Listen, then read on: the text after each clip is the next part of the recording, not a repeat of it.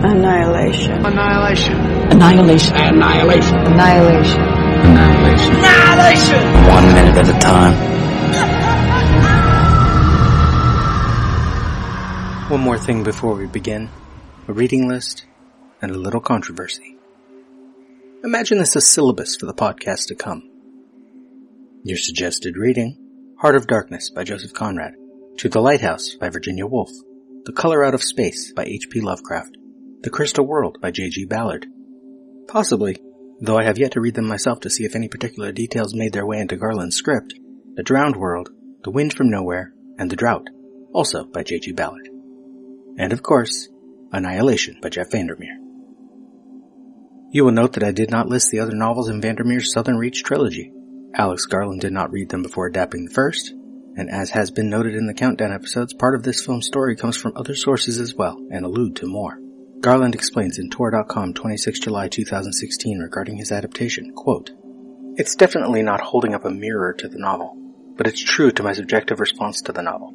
It's true to what I responded to and got out of the novel. And that was partly to do with some narrative aspects of this group of women entering into this strange sealed-off zone and finding something that, well, I don't want to talk too much because there's a plot point embedded within it. I think that's wrong. Forget the film, just for people who might want to read the book. But also a tone. There is a tone in there that to me related to what I used to feel reading certain kind of Ballard novels. It's not in any way derivative, this novel. It's actually very much its own thing. But it made me feel something like what I used to feel reading The Drowned World, The Crystal World, Ballard novels that took a strange central conceit and then just kind of exist within them, like the world is turning to crystal. There's a sort of dream state aspect to that I found incredibly alluring and hypnotic. And it's that's pulled me into Annihilation, I think. The premise and the atmosphere and a very particular thing about the ending as well. These are the things that really sucked me into that book." End quote. That the rest of the trilogy is not linked to this film made for an interesting controversy regarding the casting of Natalie Portman, because in the second novel, Authority, her character is described as follows, quote, "The biologist's hair had been long and dark brown, almost black, before they'd shaved it off. She had dark, thick eyebrows, a slightly off-center nose, broken once, falling on rocks, and high cheekbones that spoke to a strong Asian heritage on one side of her family." End quote. Additionally, the psychologist, named Ventress in the film, played by Jennifer Jason Leigh, is described also in Authority as half indigenous.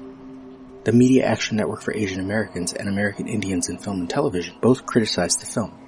Alex Garland started his adaptation of the first novel before the others were published, but despite several reports, he did at least read the second novel at some point after writing his adaptation, but before the film was greenlit. He tells Uproxx 15 February 2018, quote, "The characters in the novel I read and adapted were not given names or ethnicities.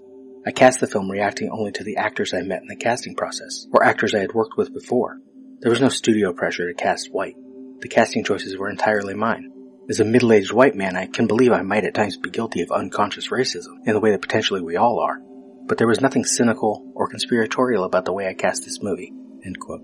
Natalie Portman first heard of the controversy during an interview, and she tells Yahoo Entertainment 14 February 2018, quote, "We need more representation of Asians on film, of Hispanics on film, of blacks on film, women, and particularly women of color, Native Americans. I mean, we just don't have enough representation, and also these categories like white and non-white, they're imagined classifications, but have real-life consequences. And I hope that begins to change because I think everyone is becoming more conscious of it, which hopefully will make change." End quote. The Yahoo piece points out Garland's cast is more diverse than many. Tessa Thompson, Gina Rodriguez, Benedict Wong, and Oscar Isaac all play major roles.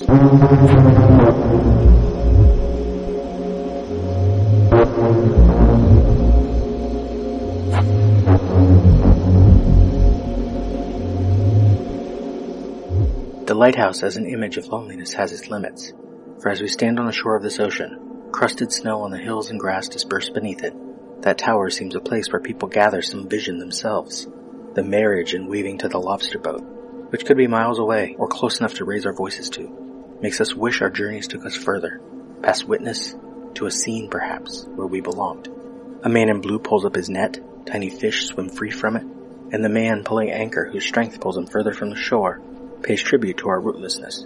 As he shouts to start the engine up, to take his course he leaves us, in the distance, the repeated ritual of his wake, and like the water, stirred against the lighthouse wall, breaking up, wave after wave, we forget ourselves, learn our place. Ira Sadoff, February, Pemaquid Point.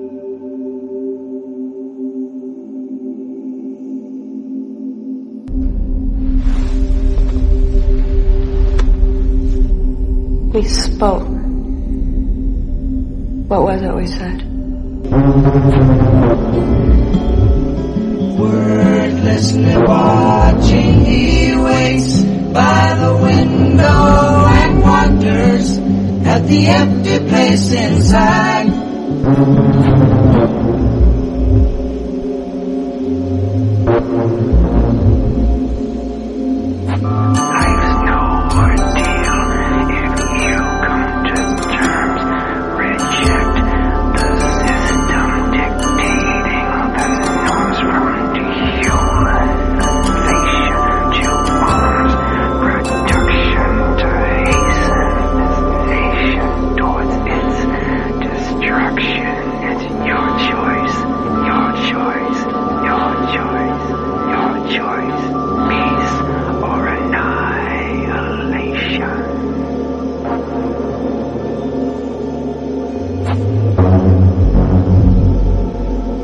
Annihilation is all we are.